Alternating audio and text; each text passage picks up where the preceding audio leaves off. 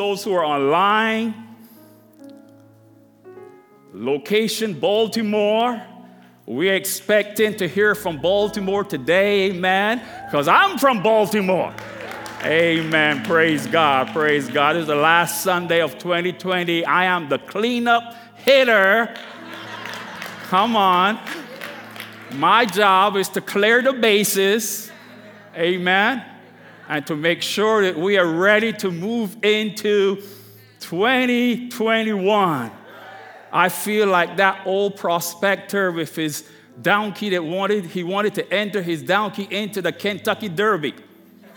And he went to the Derby master and he said, I would like to enter my donkey into the Derby. And the Derby master said to him, he said, sir, these are thoroughbred horses. Your donkey cannot win. He says, I know he can't win, but at least he will be among good company. I am among good company. We have had some great preachers here over the year. We have been blessed. So I feel great to be among such great preachers. I know I can't measure with them because I don't have a hole in my pants. As you can see, I don't have any holes in my pants, so that means I'm not going to be on that par, but I still have a job to do, and that is to clear the bases. Amen. Praise God. I'm the unholy preacher. Amen. Well, bless the Lord. Bless the Lord. Praise God. We are ready to get into the Word. I know God has a word for us today. Amen. And this is going to be a word to minister to you. I know many of you are mulling over what you need to do as we get ready for 2021. Maybe I'm not going to make plans because I don't know what's going to happen in 2021. I'm going to wait to see what happens.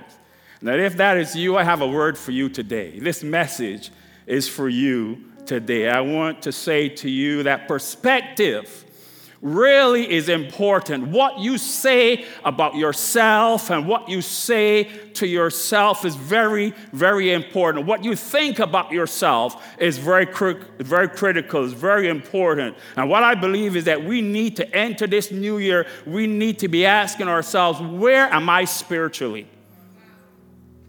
What has happened to me over the last year? What have I lost? What have I gained? You see, when after a storm or earthquake is over, what do? You go outside of your house and you examine the foundation to see what has happened, to see if it was any cracks, to see if you have any problems there. You examine to see what's going on. That's what we need to do. We need to examine our faith to see what has happened to us over this past year. I know many have not yet returned out to worship. We rely and we depend on the fellowship of one another to spur us on and to get us motivated, and we have not had that. And I think that this is a great time for people to rethink how they view life, how they view their lives, and to reestablish some priorities, amen, as to how we should move forward. In May of 2021, the World Economic Forum, they are planning to address an economic reset for the world. They're planning to address an economic reset in Davos, Switzerland, and they're calling it the Great Economic Reset. The Great Economic Reset. And in this reset, they're looking at gathering all of the greatest minds from all over the world. And they're gathering this to come up with some solutions for a global recovery and global unity. And the intent of this forum, they're saying, is that they want to change the way the world operates. They want to change it after their way of thinking. And they're hoping that a great reset will happen, reset in health, and a reset in economics, and a reset in social issues in the whole world. This global reset, the way that they're thinking, they're planning to create a perfect world. perfect environment and perfect health system, a perfect financial system, perfect social and economic system. And for this, they said they want the collaborative effort of all the best minds in all of the world. I don't know about you, but that sounds to me like Genesis 11, the Tower of Babel, where man wanted to do an end run around God, to create their own, in their own image and in their own view, what they consider to be perfect. Now, I am going to say to you today, yes, we need a reset. But I don't see an economic reset, an environmental reset, or a social reset helping us. What we need is a spiritual reset. We need a spiritual reset. And to help us with this, I want to call your attention today to a New Testament book, First Epistle of Peter, written by Peter. Peter is an eminent practical book. And in your devotional time, it should not be too long before you get into the book of First Peter. 2 Peter too, but First Peter is a very practical book for our Christian life, for our Christian walk, to help reconnect us. Peter, in his first epistle, lays out an incomparable structure for us as believers and how we should view life and how we should move forward. So let's look at 1 Peter, the first chapter, verse 18 and 19. And it says this: knowing that you were not redeemed or purchased, bought, with corruptible things like silver or gold from your aimless conduct received by the tradition from your forefathers, but with the precious blood of Christ, a lamb without blemish and without spot. Let's pray and then we'll get into the word. Father, we bless you right now. Holy Spirit, we welcome your presence. Our hearts are open and receptive to your word. We're here, God, at the last Sunday of 2020, and we need to hear a word from you. We pray now you will download in our spirit that which you desire for us to hear.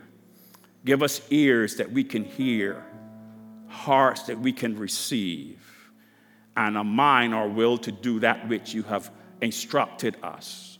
So, Holy Spirit, speak to our hearts. We are ready and open to what you have to say. In the mighty name of Jesus, we pray. Amen and amen and amen. Now, it is true that as you think, so you are. The way that we think, the thinking appropriately is very, very important. How you see yourself as a Christian is essential if you're going to be what God wants you to be. Amen? So the title of this message this morning is, It's Time for Spiritual Reset. Turn to the person next to you and tell them, it's time, Baltimore, tell them it is time for spiritual reset. What you think of yourself will determine what you do. When we see what we're going to see here in our text will establish like a grid or a paradigm for the life of the believer and how we should respond today. Number one, the first thing I want to say here is that what I think is the beginning, and it is foundational for every one of us, for the way that we view our lives. First thing we need to say is that we need to remember who owns you. Remember who owns you. Remember who owns you. You will notice Peter tells us in 1 Peter, going back to that passage that we read in the beginning, he says, knowing that you were not redeemed or purchased or bought with corruptible things, he's saying, like silver or gold from the aimless conduct received by the tradition of your forefathers, but with the precious blood of Christ as a lamb without blemish and without spot. Now he goes on in verse 21 and he says this, through him you have become believers in God. Now, what this is telling us, bottom line, is that God owns us. Amen. God owns us because he purchased us. We belong to him. And Acts 20 and 28 says that God bought us with his blood.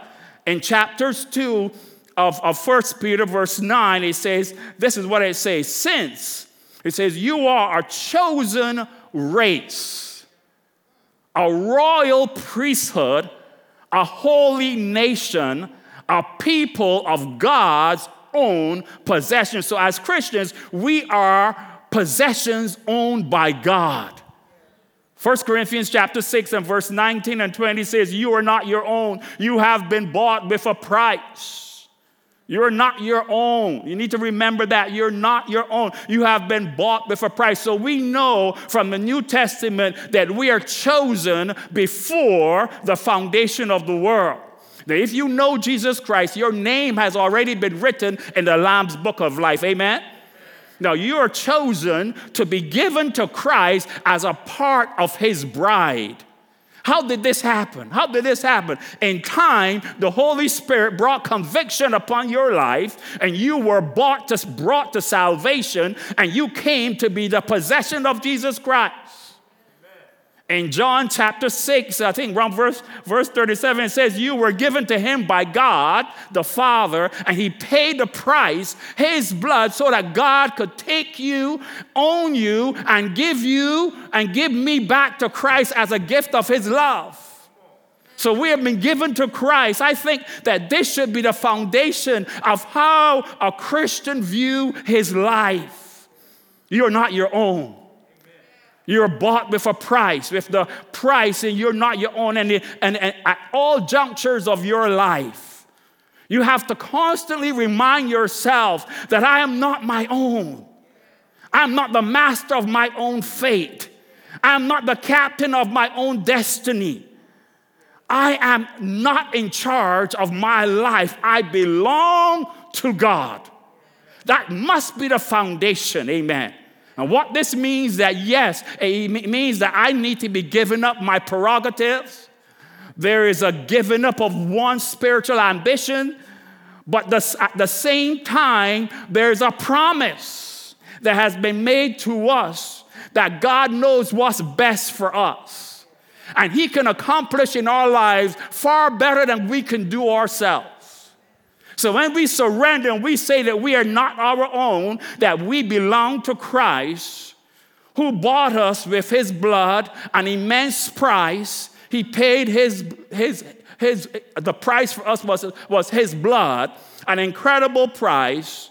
Then we belong to him. That's the first thing we need to remember as we enter into 2021. Remember that you are not your own. Remember who owns you.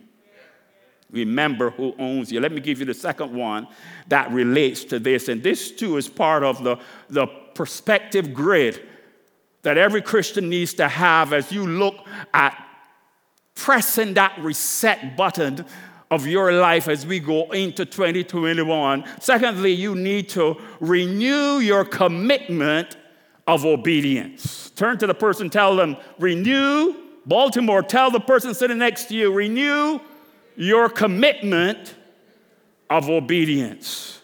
Renew your commitment of obedience. Now, I know that you may be saying, wait a minute, where does this come in the text? Well, let's go back to our text in 1 Peter chapter 1, verses 1 and 2. You see what Peter has to say about this, because what he's saying to us is very, very interesting.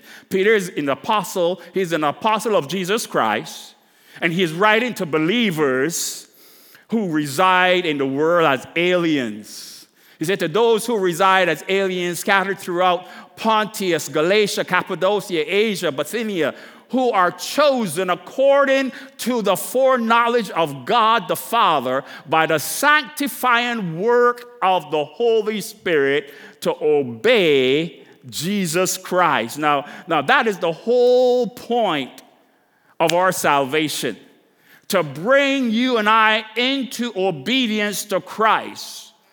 This is not a burdensome obedience. This is a joyful obedience. Because obedience produces what? Obedience produces blessings. The more we obey Christ, the more we are blessed. Amen. Obedience produces blessings in this life, grace upon grace, favor upon favor. As we obey Christ, amen, it produces eternal rewards in eternal life. Now, Stephen is my son, the pastor of this church. He's my son. He has two kids. And I have 4 beautiful grandkids. 4 beautiful grandkids. And Stephen uses his children a whole lot in his sermon illustrations. Every Sunday, he uses his children as his illustration. He uses his dad as his illustration. I have so much on Stephen. I can write volumes. I just want to say to you this. You ought to be glad that he's saved. I know this is not on the tape, so he's not going to see it. You ought to be glad that he's saved.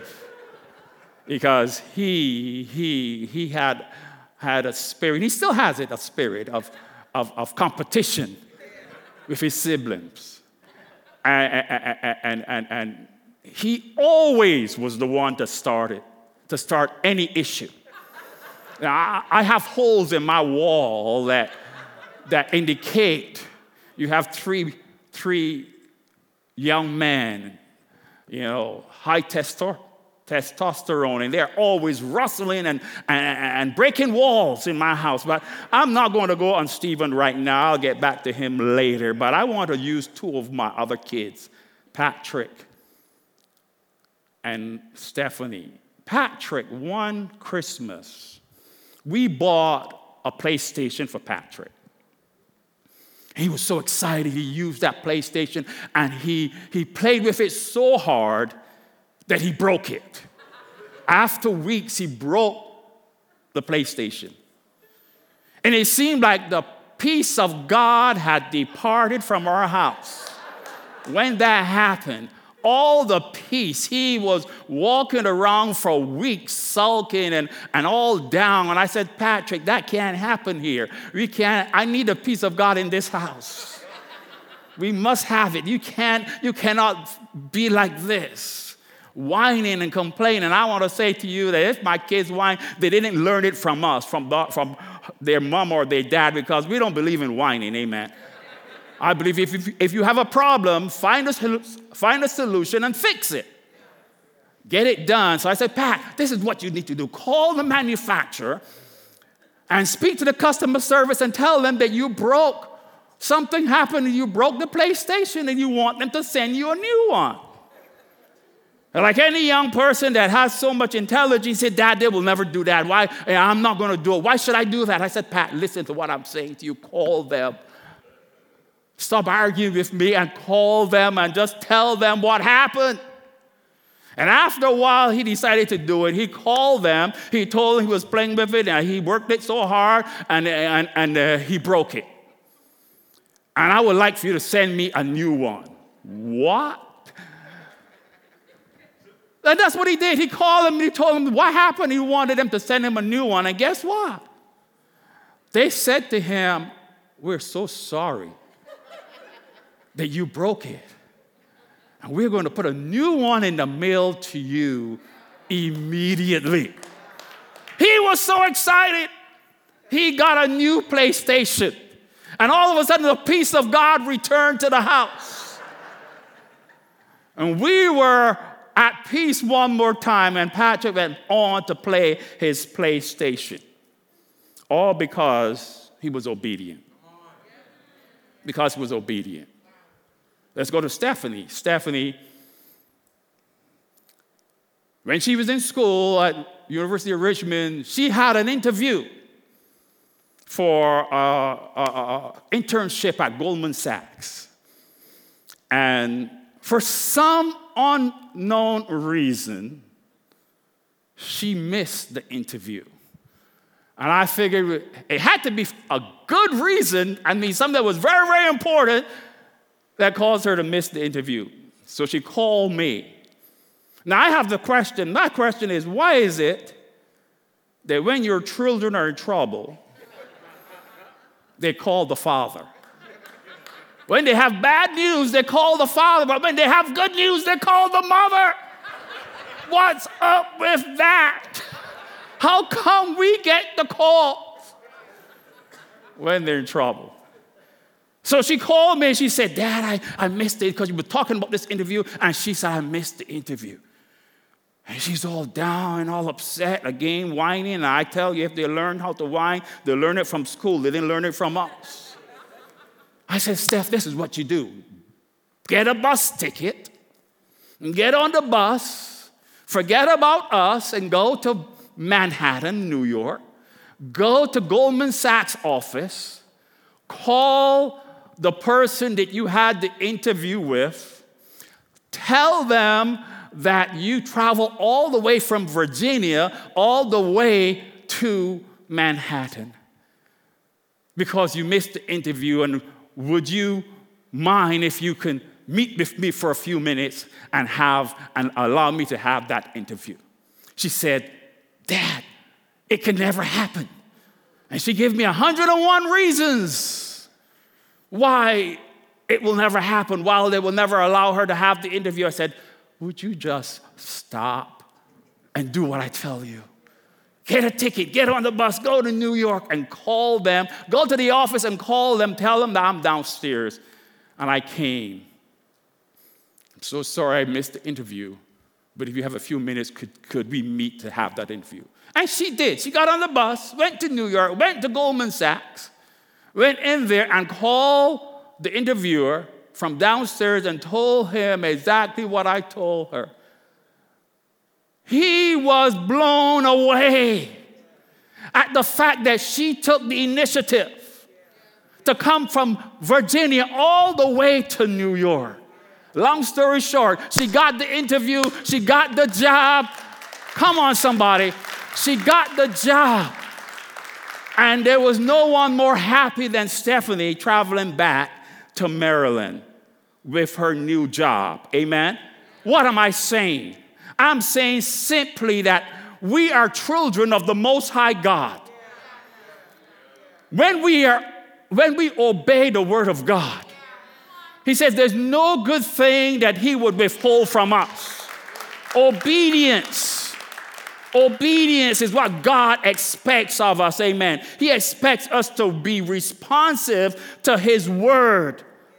When He tells us to do something, He expects us to do it. Amen. And we must realize that when you came to Christ, you confess your sin and your sinfulness. You responded to Him. You asked Him to save you from your sins and become your Lord and become your Savior. Now, inherent in that is an oath or a commitment of obedience. You're saying, I confess Jesus Christ as my Lord. What that means is that if He is your Lord, then you are the subject. You are His subject. You are His servant. Amen? You are His servant. And there is inherent in that confession an oath of obedience.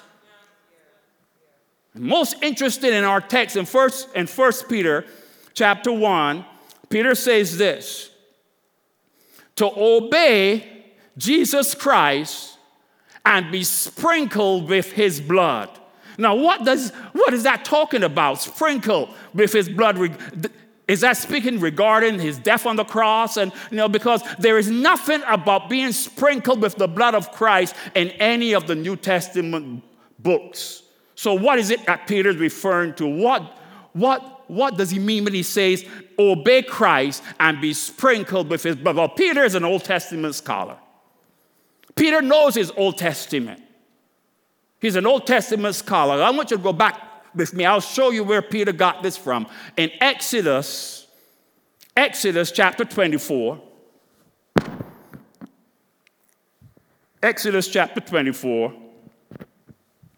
Most interesting events between God and His ancient people, Israel, we see here. Now, Moses has been given the law in Exodus chapter 20. He's been given the law. He went up to the Mount Sinai. He received the law. He came back. with the law. Now, right here in this text, he starts unfolding what God wants them to do, what God wants the children of Israel to do. He lays out the law, and in verse 24, he says, then Moses came, and he recounted to the people all the words of the Lord and all the ordinances, and all the people answered with one voice and said, all the words which the Lord has spoken, we will do. Now, that is an oath of obedience. That is a covenant of obedience. That's a commitment. That's a pledge made to God. I want you to follow me here.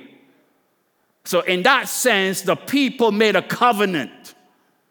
The people said, all the words which the Lord has spoken, we will do. Then Moses, verse 4 said, and Moses wrote down the words of the Lord. First, he gave them verbally. Then he wrote them down. Now, in ancient times, how did they seal a covenant? They seal a covenant with the blood, with blood. A covenant is sealed with blood. So Moses slaughtered the animals. You go on and read verse 6 and verse 7. He slaughtered the animals and he sprinkled half of the blood on the altar, and half of the blood he sprinkled on the people. Moses got all of his servants, all of his aides, to go through all the crowds after he slaughtered the animals, and he sprinkled the people with the blood. And verse 8, it says this. So Moses took the blood and sprinkled it on the people and said, behold, the blood of the covenant which the Lord has made with you in according to all these words. So in this moment, a covenant was made, amen? A covenant was made. God said, here is my law. Obey my law and you will be blessed. Now that's God's part of the promise. And the people said, this is the people's part of it. We will obey and do what you have told us to do. That's our part. To seal the covenant both ways, blood was poured out on the altar, representing God's commitment. And then the other half of the blood was sprinkled on the people, representing their commitment to the oath that they have made. And that's what Peter has in mind here. So if you keep that in your mind, and as we go back to 1 Peter, when you came to Christ, when you came to Jesus, Christ promised you blessings and grace, and he promised you mercy and forgiveness, and he promised you hope and joy and salvation and all these good things. He says, I promise you these things. He made his part of the promise. He fulfilled his part of the promise by giving his life, offering his blood, and that's what was his side. Now, our part of the promise, our part of the covenant is that we are supposed to obey Jesus Christ, which is just another way of saying to confess our sin before the Lord. And it is as at that moment, symbolically, the blood is sprinkled upon us. Just as it was sprinkled on the children in the Old Testament, where they made a covenant with God. When we confess our sin before God, it is as though the blood of Christ is sprinkled upon us. Now, we have that part of the covenant to uphold. That's our part. Just as the children of Israel in Exodus. So salvation is a covenant of obedience. Amen? It's, so in our case, it is not the blood of animals, but it's the precious blood of Jesus Christ. In our case, that's the blood is sprinkled upon. Now, if you think sometimes, I think sometimes we celebrate grace out of balance. And I think that even during this year, our faith in God has fallen out of balance.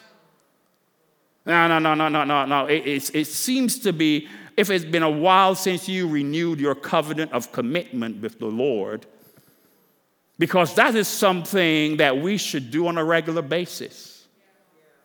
We should reaffirm the commitment, the covenant that we have made with the Lord. Amen? This would be a good time for you to do that. The last Sunday of the year, it would be a good time for you to renew your covenant of commitment to the Lord. This is a part of the commitment. Christ has not reneged from his commitment, amen? He still upholds his commitment. And I know sometimes we struggle being obedient. I know that happens to us, but that's okay. God will understand, because every time we sing about the lordship of Jesus Christ, we are renewing our covenant of commitment. Every time we pray, we are renewing our covenant of commitment to the Lord. We are being obedient, amen? So the first thing, remember who owns you. Secondly, you need to renew your covenant of commitment. The third thing I want to say is that you need to remain faithful to biblical convictions. Let's go back to our text. 1 Peter chapter 1, verse 13. This is a very, very important statement. He says, gird up your loins, the loins of your mind.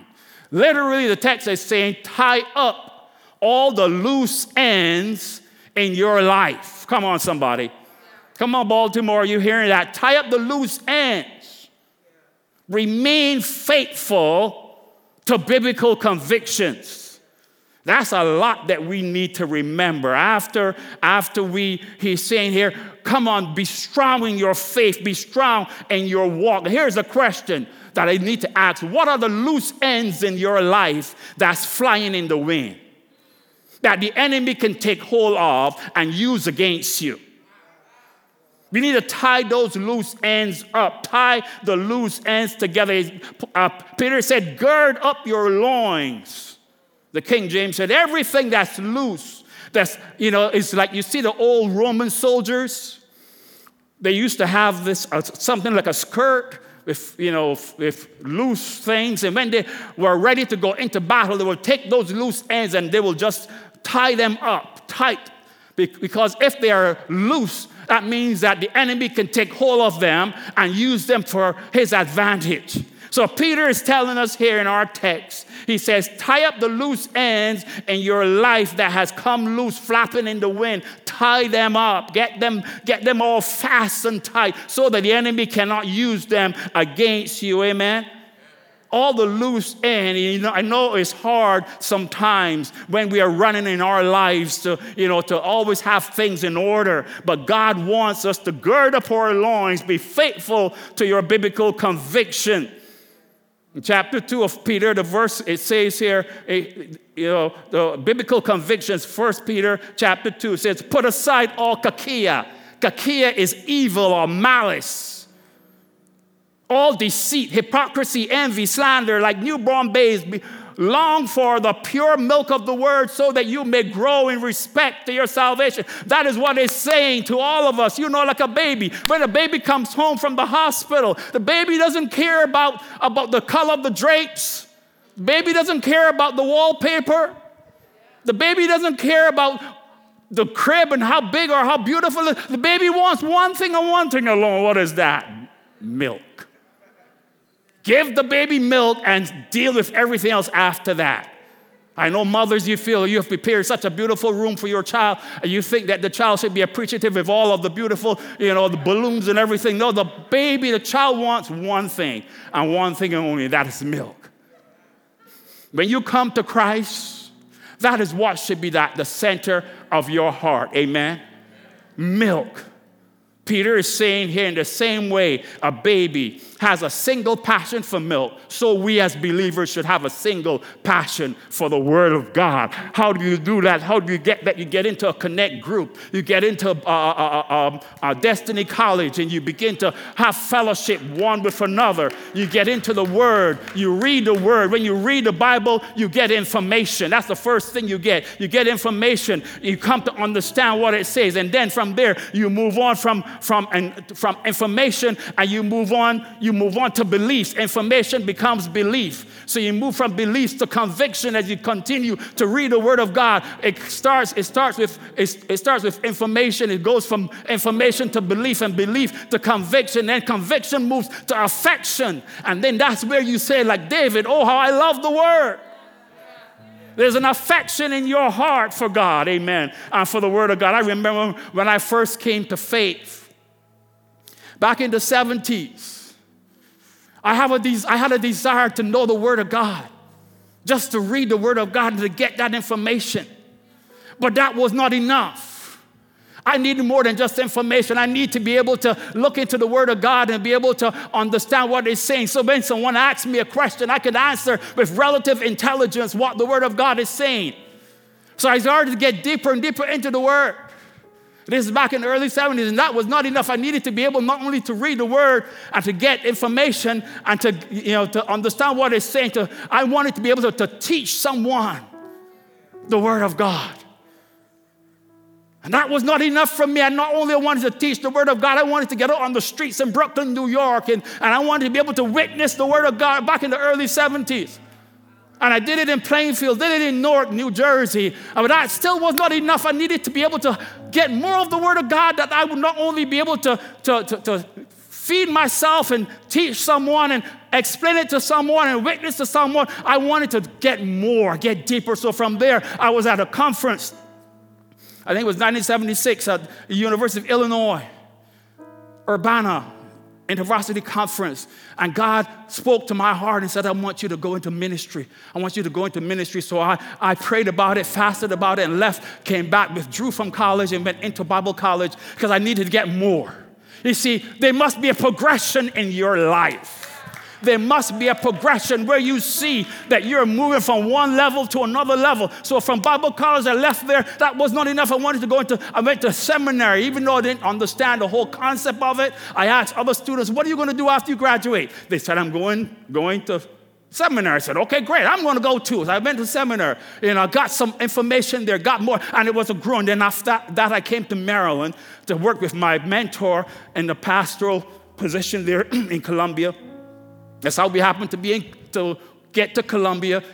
But then after a while, that was not enough for me. I wanted to move from there. I wanted to go out and plant churches. So I left from there after I asked them to release me. After that, and started to plant churches. You see, there must be a passion. There must be a press. There must be a desire to want to know more. To want to know more. I want to close with this. It's so important, this passage in 1 Corinthians, the 16th chapter, and it says to us, it says, be on the alert. Stand firm in the faith. Act like men. Be strong. Be on the alert. Stand firm in the faith. Act like men. Be strong. Now this is a message here is not just for men, but for all believers. How do men act? They're supposed to be strong. We as believers, we all should be strong. Now I'll show you where Paul got this from. Deuteronomy chapter 31. This is where he drew this passage from. Deuteronomy chapter 31 says this: be strong and courageous. Do not be afraid or tremble at them, meaning the enemy, for the Lord your God is the one who goes with you. He will not fail you or forsake you. You got to know that God is by your side. You can enter 2021 and you don't have to be afraid of a pandemic. You don't have to be afraid what comes into your life because God is with us. God is with us. And you can go there. Moses said that to Joshua. Joshua said it to his people. David said it to his men. David said it to Solomon. Be courageous. Be strong. God will be with us. I believe if we follow these principles, these steps that I've just shared with you, you can enter 2021 and you can handle anything. I say anything that the enemy throws at us. Know who owns you. We are not our own. Remember, renew the covenant, renew the commitment that we made to the Lord, and remain faithful. Remain faithful to that commitment that you have made, faithful to biblical truths, strong in your faith. Walk earnestly, diligently. Don't matter what the enemy brings your way. Remain faithful to the word of God. Remain faithful to the commitment that you have made. God will stand and uphold his part of the covenant. We have to remain faithful to our side of the covenant. And he says, no good thing will he withhold from them that walk. It is time for a spiritual reset. It's time for a spiritual reset. Every head bow. You made a commitment to the Lord that so many things came down the pathway of your life this year. Many are still at home, would love to be back in fellowship, outside as we used to. That's where our growth came. That's where our desire for God, learning and drawing from one another. And I want to say to you that, yes, the tsunami came through.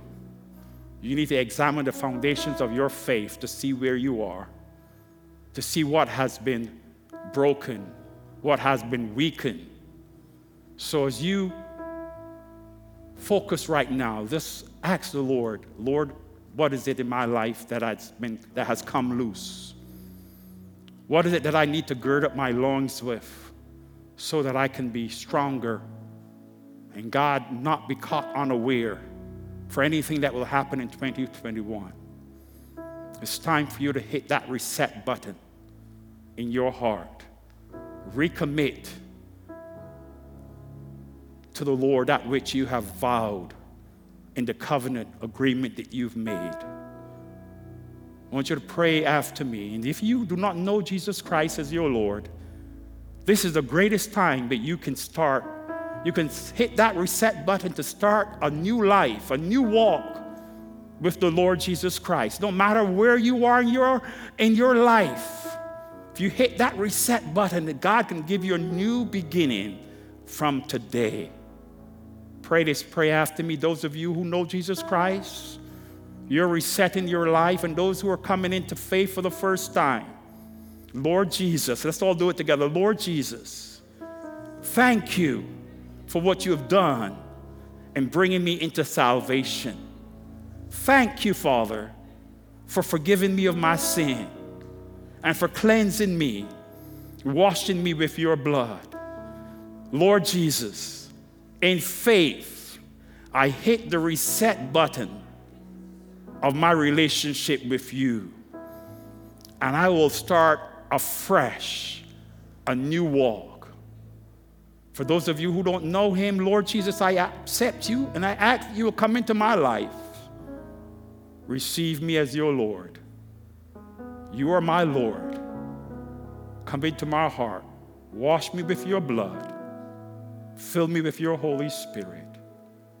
Make this a new life and a new walk. In Jesus' name I pray. Amen and amen. Come on, give him praise, somebody. Give him praise. Thanks again for tuning into this week's message. If you want to learn more about our church, check us out at www.yourdestiny.church. Meet our leadership team, find a way to connect with our church, and partner with us through giving. You can also connect with us on social media by visiting our Facebook, Twitter, and Instagram pages. Tune in next week for another message from our pastor, Stephen Chandler.